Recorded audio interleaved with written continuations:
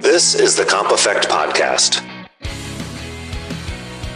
When you focus on workers' compensation, you'll have a safer work environment, more productive staff, lower expenses, and you'll crush your competition.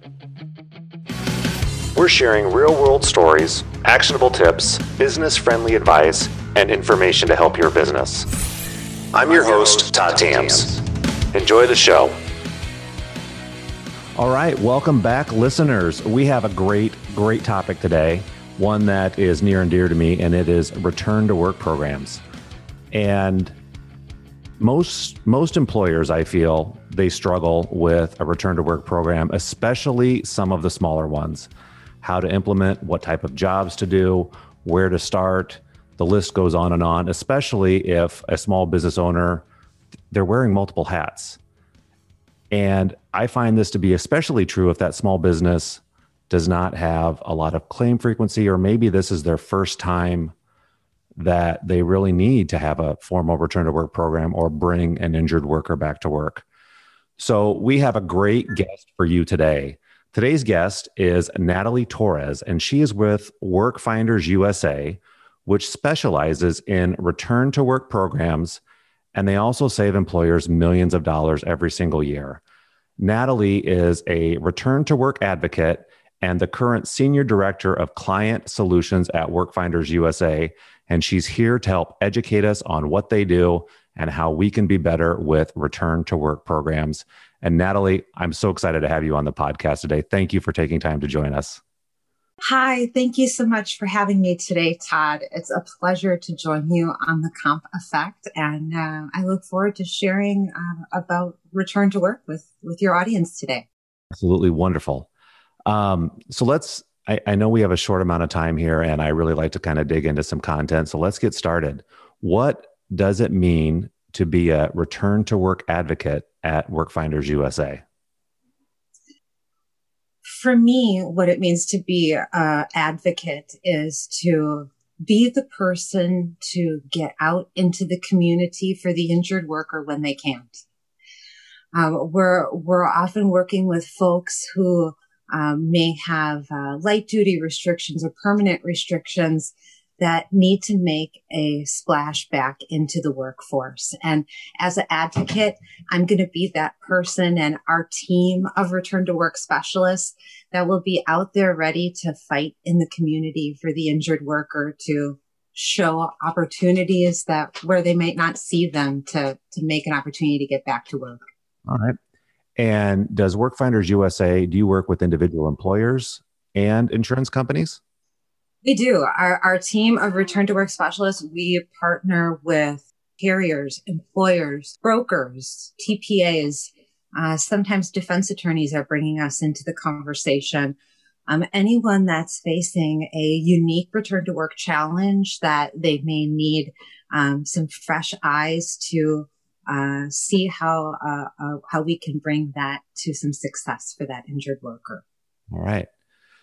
So I don't know, one of the things I wanted to talk about today, the importance of bringing an injured worker back to work is not only the right and humane thing to do for that injured worker. There's also a financial benefit to the business for doing that. And so instead of letting an insurance company make indemnity payments to an injured worker, if that employer will bring that injured worker back through some meaningful return to work or light duty restrictions, in my experience, there's roughly a 3-to-1 return on investment. For every dollar the insurance company spends, they're going to end up charging that employer long-term $3 for that. So there's a huge financial incentive for a business to bring an injured worker back into the workplace as safely and humanely as possible, rather than just let the insurance company make indemnity payments to them. So if I'm a small business and I know this and I want to bring an injured worker back to work, and I've never done this before, I don't know what that means. And I think a lot of small businesses struggle with, hey, if I'm a contractor and you can't hammer a nail, I don't know what I'm going to have you do. And the great thing about what you do, or what I've seen, is you're creative. You're really creative with how you can take somebody who was injured on the job and bring them back to meaningful work. And so I'm wondering if you can kind of just share what your typical day looks like and how that process unfolds for you. Yeah, absolutely. For today, for example, we're diving into the Nevada jurisdiction to start supporting some workers with permanent restrictions. So, to kind of start off with how my day unfolded today was connecting with a couple of certified rehabilitation counselors out of the Nevada jurisdiction to hammer out our strategies for how we support those workers and ensure that they can unfold properly to meet the specifications within the statutes in Nevada. Checking in with my transitional case managers as well today.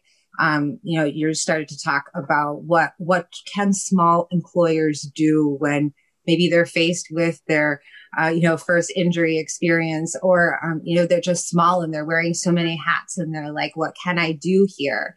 We're helping a lot of workers and employers, of course, right now, with workers just like that have light duty restrictions. They've come back to their employer and they can't accommodate them. And this is across a variety of industries right now. Okay. So everything from retail and hospitality to healthcare and construction, directly from the employer or through carrier relationships. But a lot of focus on keeping the engagement with the injured worker by providing an offsite light duty solution with charities and nonprofits. So staying close with our transitional case managers that have their eyes in all of these communities these days as restrictions are getting changed, say like LA County. A lot of employers and carriers are really anxious to keep their employees engaged there, but with community restrictions, working with COVID, just ensuring that I'm usually learning from my transitional case managers, how things are going and what we can continue to do to evolve and grow and support all those carriers, employers that need that help right now with injured workers in that way. And yeah, whatever I can do to support the rest of my team through what seems to be sometimes a changing by the day and sometimes hour with the addition of COVID to the ways that we can engage and ultimately continue to support workers through the uncertainty of today and tomorrow. Yeah, COVID has certainly presented some challenges in how we communicate and the jobs that we have available. So let's talk a little bit about light duty.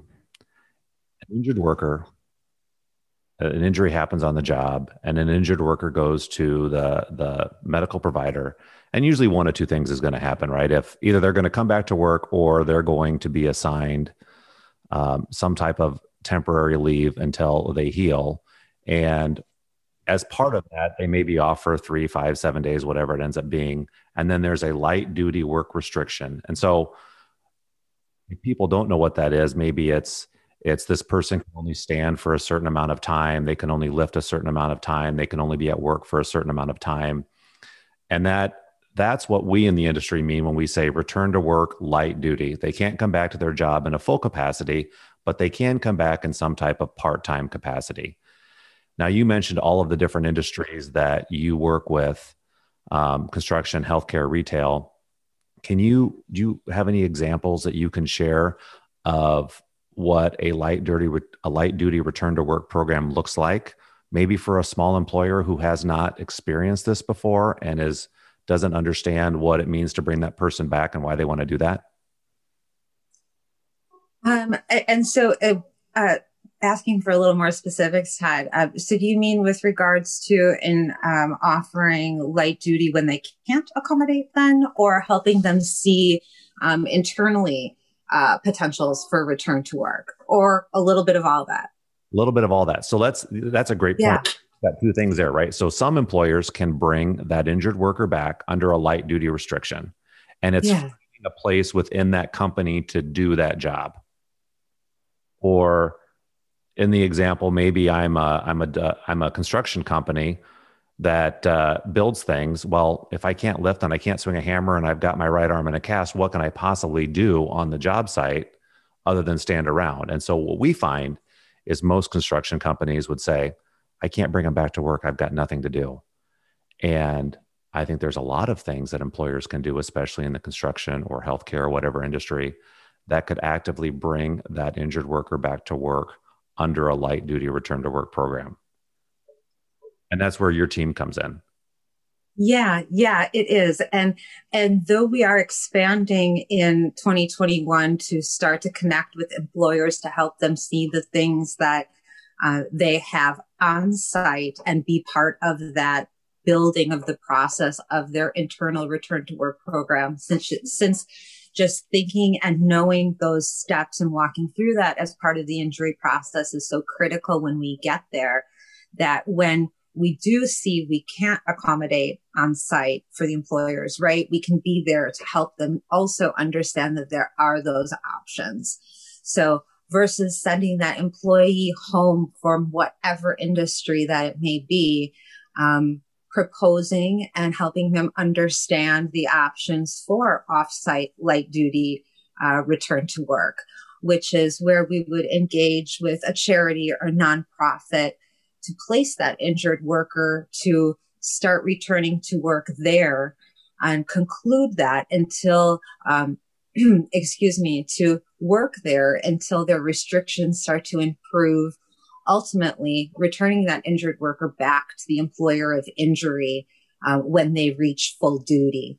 So this is a temporary assignment because the employer can't take them, but with our goal of the employer bringing them back when they reach full duty. Got it. So Bob, the construction worker, can't return back to work. Your company will find meaningful work at charities and partners nationwide. And I think one of the things that I really liked about what your company has done, especially during COVID, is you've branched out into two unique charities, especially for those people that aren't able to come back into the workforce. And I believe do you want to talk about the cards? Yeah, thank you. The two organizations that joined us are Cards for Kids and Operation Gratitude. And though our focus with offsite return to work is usually engaging the injured worker out of the home, this was a great example of the complete flip of perspective that COVID made so many of us do, because we had to bring the injured worker back into the home. We had to look internally again. And Cards for Kids and Operation Gratitude were amazing partners to come join this initiative. And what we did was we brought the charity experience and brought the work back into the injured worker's home. So through Cards for Kids, who bring handmade cards to children all over the world that are in hospitals, and Operation Gratitude, we deliver handwritten letters, spreading lighthearted thoughts to first responders and veterans all over our country. And through these initiatives, injured workers are creating cards for children or writing these letters to our first responders and veterans as part of their work until they are able to get to a nonprofit actually off-site and continue the process moving forward. That's a unique twist on how to help people during COVID do meaningful work when work doesn't exist the way that it used to exist. It is incredible. And the injured worker response the last year, now it's not certainly not a solution for every claim. Folks that are really thriving in these positions were individuals likely that we had at locations that, as communities started to close down last year, that we wanted to keep that line of communication and keep their return to work process moving forward, that we were able to offer the work from home solution to stay close with them and continue to support them. And their feedback was amazing. And much of it too was that their families were affected as well, right? Because the work came into the home, and whose heart isn't enriched by creating cards for sick children. And the cards reach folks all over the world as well. So we were able to engage some of our folks that speak English as a second language through our claims programs as well, and be able to engage them through the Cards for Kids, which was really special too. So for these alternative work programs, such as the Cards for Kids, do these injured workers have complete freedom to make the cards that they want to send to whomever they want, or what does that process look like? Yeah, it's pretty open, Todd, but we do also provide some examples and point them to resources too, because we all have different levels of creativity, right? So some of our really artistic injured workers are creating some amazing things. And yes, some folks needed a little bit of guidance. So I'm trying to provide a little bit of everything for everyone. Great. So what, I personally am not an artistic person in that nature. I mean, I'm not a good colorer. I'd probably color outside the lines. Mm-hmm. What do you recommend? Or, I mean, bringing somebody back into that capacity who may not have a love for that, or an injured worker that they may do it for a week, but then they lose interest. What do you recommend, or what alternatives would you share for them for meaningful alternative return to work programs? So like if they were engaged in our work from home program and they were starting to say fizzle in some of their engagement, or okay, sure. Our transitional case managers are engaged closely with the injured workers as well as the claim file on this level. So I think here is also a refocusing for us as the claim file and the return to work specialists on ensuring that we have the injured workers' perspective and needs perfectly in focus. Because if they're starting to fizzle, maybe there's something that we can all do to bring back some of the enthusiasm to that injured worker. Yeah, I guess I would bring everyone back to the table as well as that injured worker to see, where where and why their enthusiasm might be fizzling, and maybe there's something else that we're missing. That's that home engagement as well, that we all had to bring everything home when, many of us have worked virtual for years, but so many of us haven't. So maybe there's some adjustments that we can do to support the injured worker that we simply weren't aware of. I love that humane approach. So for listeners out there, I mean, the return to work program, the alternative to work program that you're doing, it's a great thing to give meaningful work to that injured worker, knowing that that's not a long-term solution for that injured worker. This is something that they need to do, or that they can do, to help bridge the gap between the injury and the going back to full-time employment. And it actually makes a difference in the world. What I think I want to change a little bit of our conversation here, Natalie, because I think that you bring a level of humanity and emotion to the meaningful alternative work that injured workers can do. And I think a lot of that comes from your personal history in your marriage with your spouse, and how you have had to adapt to changing what that looks like on a daily basis. And I read one of your recent posts on LinkedIn about your husband, Jesse, who was injured, and how that process has given you a new light in how to help injured workers and bring people back to the workforce. And I want to know if we can talk about that a little bit today and share some of the things that you've learned along the way. Yes, please. I would love to. All right. So let's just dig in. Start from the beginning. How did we get here? How did you get here with your husband, and what has led you to this passion in the job that you have today? Yeah. As I was thinking about talking with you today, it does come back to my husband's injuries, but what really brought me here today was, ultimately my father passed unexpectedly. And before I was in the workers' compensation industry, I was serving humans in the hospitality industry. And I took a little bit of time away to learn how to live with the loss of my father. And when I came back to work at this restaurant that I loved, the last day that I worked, my team had put the restaurant together. We were just about getting ready to open up the doors. And one of my favorite parts of work was to welcome my first guests that came in the door as we were getting started at lunch, and taking them to the table myself as my hosts could get settled in.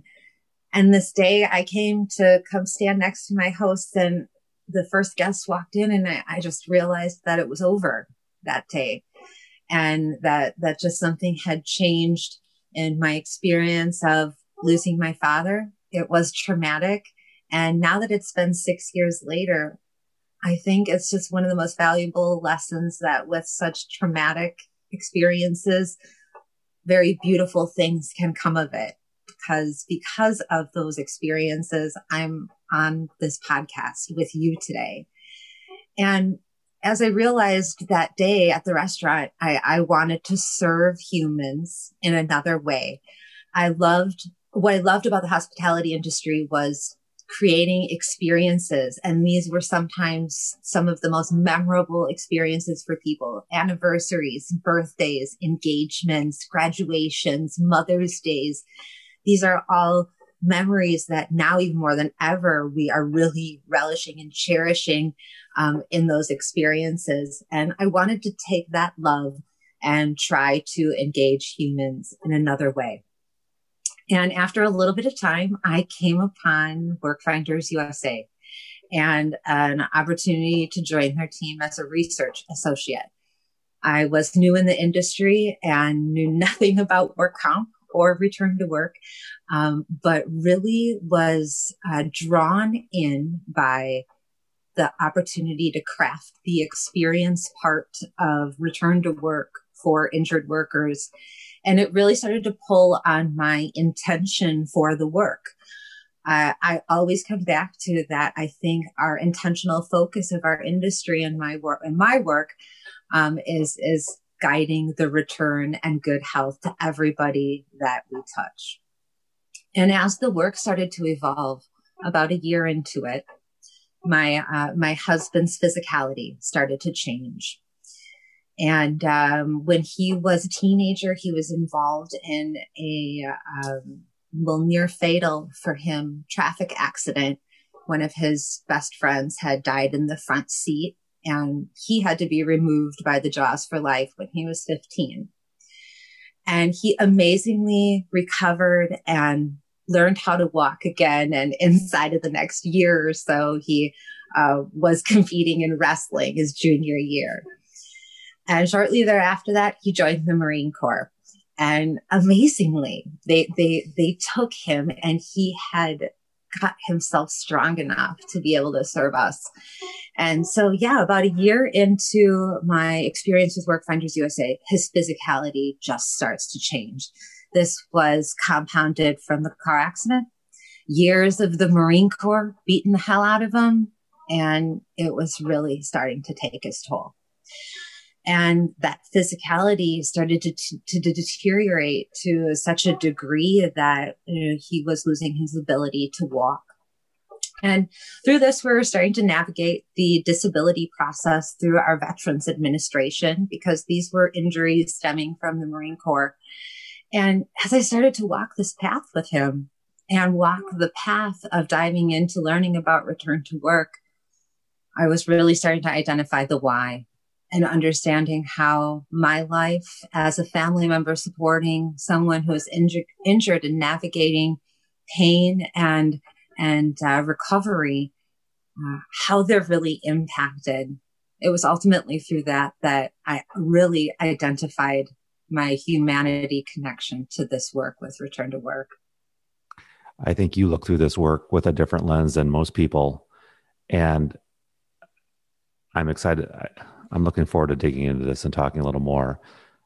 But I think that so many times and so many claims, and I see it as the insurance agent side of things, businesses may tend to forget about that person who is at home after an injury, and it's kind of like the out of sight, out of mind. The day gets busy, especially those small businesses, and they don't see the pain and the struggle that that injured worker may be going through at home or what is going through their family.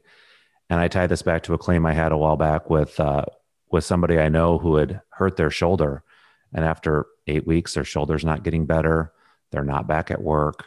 Their family's struggling financially. It puts an extra load on the spouse at home. The kids still need to go to all their activities. This was obviously pre-COVID. They're afraid to say anything in their job because they don't want to lose the job that they've had because it's fairly technical. And so they struggle in silence, or them and their spouse and them struggle in silence. And so just bringing the humanity back to that claim process that you and your team do to give people meaningful work and reduce the stress at home. I think we can all learn a lesson from that in every single claim. And I'm looking at you right now, and your cat's back there wearing a daisy. I love the meetings. I love it. Oh, yeah. Yeah, absolutely. Connecting with the experience through my husband, it opened up my eyes and showed so much light on the just tremendous areas that we can step outside of our ego and ourselves to make some space to connect for, ultimately creating a capacity for empathy with folks, and really being able to just try to take a small exercise to replace yourself with your injured worker, and try to think about a couple of the immediate ways, like your emotional ways, your financial ways, your spiritual ways that you and your family unit would likely be impacted. And when you start to walk through this quick exercise, if you're having a hard time identifying it and feeling those feelings, that's okay, because we don't all do that either right away. And we can look to other folks within the industry to try to support advocacy for injured workers through some different return to work specialties. Absolutely. What advice would you give then, knowing what you know today, and you've got an injured worker at home? If you could give a piece of advice to businesses on maybe a program or what they should do, what's step one when they've got that injured worker at home to create not only a better experience for the business, but also a better experience for that injured worker? Do you have a piece of advice? Yeah, I'd like to say a little more about the exercise that I was just starting to mention. This is your 5-step exercise? What's that? Is this the 5-step exercise? Yeah. So just to take 10 minutes and write down the 5 ways that you could possibly think that as an employer or as the workers' compensation representative for that employer, to try to identify with the empathy that you need to understand what somebody is going through. And I found this exercise beneficial because it really encourages us to step outside of ourselves and our own egos and our own end games, and try to really create that space for compassion and identify the empathy for the person. So yeah, that 5-step exercise is thinking about the financial ways, the spiritual ways, the ways of the balance of your life, the uncertainty for the future, and your emotions. Think about those ways that your family unit and you as an individual would be impacted. And as you step aside from those things, as you start to identify them, most of us start to really say, wow, they perhaps had no idea, and start to connect to a thread of what maybe we didn't know from our injured worker. And using that as a way to, even if it's just pulling at one thread of the humanity of stepping aside from claim, from number, from adjusting, and connecting back to the human involved, and starting to pull at that and use that exercise as a way to connect with the worker and try to move through your claims process with a little bit of a different eye. So one of the things that I advocate for is finding the person within your company to be really a claim navigator or a claim advocate or a voice for that injured worker. I think you need to have a neutral third party that probably cares as much as you do to speak up for that injured worker when they are not actively at work. And to go back to your point here, the 5-step exercise, financially, that injured worker, they just took a pay cut, right? Yeah. So if they're severely hurt at work, number one, their finances just got affected because the return to work program is not meant to make you whole. It's meant to bring you back into it's meant to bring you back into the system. And so if the insurance company is providing an indemnity payment, that worker is not made whole. So a family whose most of the world lives paycheck to paycheck is struggling financially. And then you talk about the uncertainty. When is that spouse going to get back to work? When's that injured worker going to come back to work? How are we going to pay bills this week? What are we going to do? And then spiritually, I mean, that affects a family marriage. It does. You know, when and I don't believe that. I mean, I'm very fortunate to have a great marriage with my wife, and we're in this together. But the real world, I think, you know, 50% of all marriages end in divorce.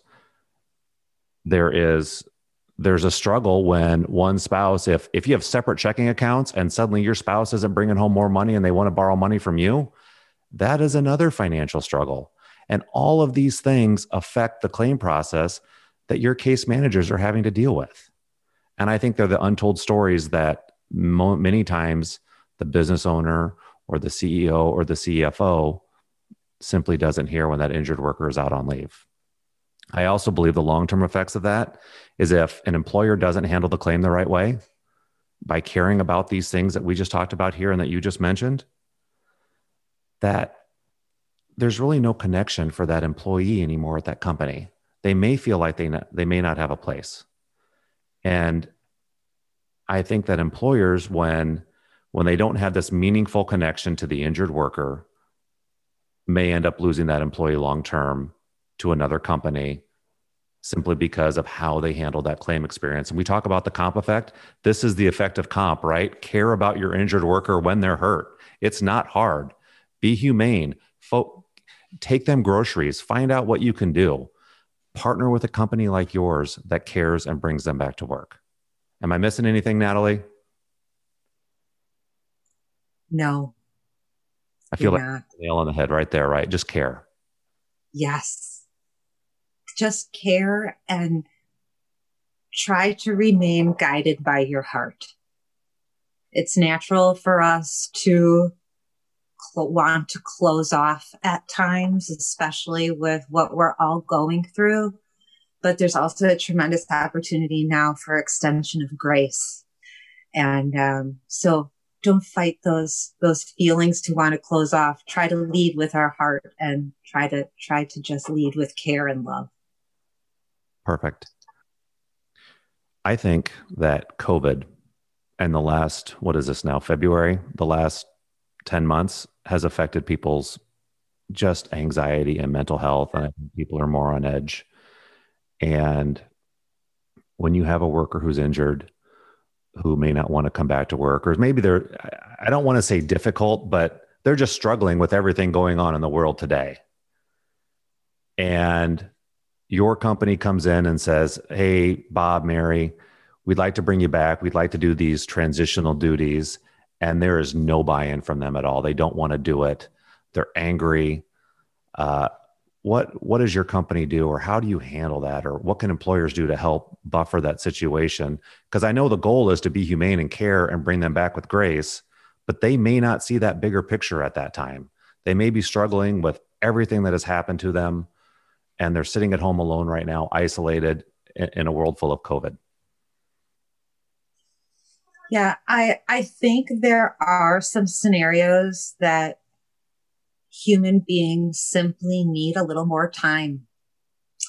And if we're experiencing some real walls coming up with the potential for wrapping arms around experiences like a light duty return to work opportunity, some folks might just need to be stepped away from for a little bit. We as humans have been bombarded with information this last year, and that has taken our mental health and our just regular thinking into so many different levels. We've been literally bombarded. And then compound that for an injured worker that's trying to navigate the injury experience, the workers' compensation industry. They might need simply a little bit more time. We may need to just step away for a moment, let them digest and try to understand what's in front of them, and give them an opportunity to be revisited, of course, shortly thereafter, not giving anyone too much time to float away. But I think people need a little bit more time these days. I agree. And I think if you're the HR professional or business owner out there listening, staying in daily contact, that really needs to be the key. We know statistically that the longer an injured worker is away from work, the higher it is to be litigated, the less likely they are to come back to work. I think those are the results of a distance between a business and that employee. And my recommendation, if you're listening, stay in daily contact, find meaningful ways to connect with that injured worker. If you don't have a return to work program, partner with a company like WorkFinders USA that can help you navigate this. Find a way to bring that injured worker back to work. There's two things that this is going to do. One, it's going to connect with that employee on an individual level and hopefully help them connect to your company at a deeper level than what they did before. Two, it's going to be financially advantageous. And I know this sounds crazy, but even paying for an injured worker to take the time, as you said, Natalie, if the carrier pays for that for a few days, that's financially beneficial than putting them out on an indemnity program at the insurance company. And I think just a little humanity, a little compassion. We had a person on last week or a couple of weeks ago that said, for every injured worker, the claim is not a path to financial windfall. It's pain and suffering along the way. And that was very impactful to me when she said that, because I think sometimes people think, hey, this person is just cashing a check. They're getting rich on the insurance company's indemnity. They're not working. And the reality is that is so far from the truth in every claim scenario that I've ever seen. And when an employer digs in and the employee digs in, and they drift farther apart. And so connect humanely, not humanly. We're live, right? Sometimes we say the wrong words. Yes. What is that? Oh boy. All right. What, anything else you want to talk about today, Natalie? Any advice you have for business owners on crafting a return to work program or anything that they can do, or any advice at all? Yes. When you're feeling direction is lost, or the heading is lost, or an uncertainty, if it's your first time walking through the process, try to bring your focus back to the injured worker and try to shove aside claims matters or attorneys or litigation or numbers or industry, and just try to reconnect with the person that's standing in front of you. And I promise that kind of flip in the perspective, if you're feeling foggy or uncertain of what's next, will bring some clarity into how you could step forward with that person. Wonderful. One thing you just brought up. So if a claim is being litigated right now, that injured worker has been represented by an attorney, how does that change the meaningful transition of work with your company? Are you working with the attorney at that point, or are you still able to contact the injured worker? We would reach out to their attorney, and many times they're open to us connecting with their client directly at this phase. If we have defense on the case as well, sometimes they're doing the communication for us. But yeah, more often than not, after connecting with the plaintiff counsel, we're welcome to contact their client. And here we want to learn about what some of their things that they enjoy doing as we're looking to pair them with an offsite placement. When we talk about our work with like the construction industry, there's a lot of overlap with vets in that space. So learning about hobbies and interests by talking with injured workers directly, we can really start to place them in locations where, of course, it's meaningful, but flourishing as well. Maybe putting vets at, they always love the Guitar for Vets opportunities and the likes. So yeah, we do get a chance to talk with them, and it's really nice to be able to help work with, connecting them with their community organizations that they really enjoy going to volunteer with. All right. I don't know what Community for Vets is, or Guitars for Vets. So throughout the country, there is a Guitars for Vets program, and it was an extension through the VA, and that has unfolded into communities through small little meetings, and some folks that now have locations in different cities where veterans are put together with guitars, and there's a lot of musical talent within that space too. And what we have are a lot of our amazing veterans coming together. I think enjoying music and finding a little bit of therapy through it as well. Nice. So business owners don't have to go it alone. Companies like yours, nationwide, locations nationwide, partners nationwide. And I think I looked at your map, and there is meaningful work with some of the centers. I mean, in almost every single state and community that I've seen at workfindersusa.com. I know you're adding to that. Yes, sir. So when you partner with people, thrift shops, I don't want to say thrift shops, I want to say Salvation Armies, Goodwills, what other type of alternate transitional work are you helping do in the communities that people live in? Yeah, we're definitely partnering with our national nonprofits and charities, the ones we're familiar with, right? Goodwill, Salvation Army, Habitat for Humanity, St. Vincent de Paul, and the like. And what you saw on our website was a great representation of, I think we added 200 new partners just last year alone as COVID was unfolding, still people joining our network of nonprofits. And when we get a new case, we always look to our network, because we certainly want to get an injured worker back as soon as possible. But we're often reaching right out into their communities.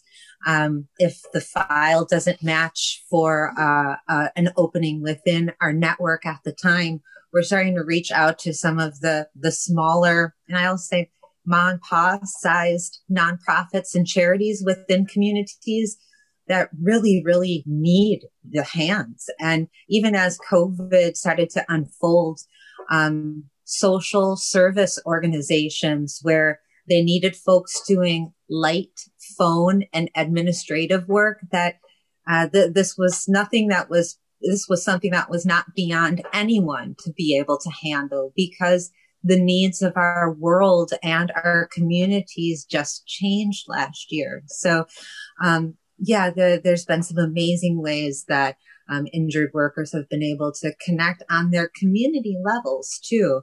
When we follow up with the injured workers, when they're ready to go back to work, so many say how they hadn't volunteered with their community for so long, and that they've felt a new enrichment about their experience happy to be going back to their employers, but also feeling a different part of their heart had been touched through being part of their community organizations. There's a great message here. So we talked earlier today about how many times we hear, I don't have work at my company, or I can't bring that injured worker back to work.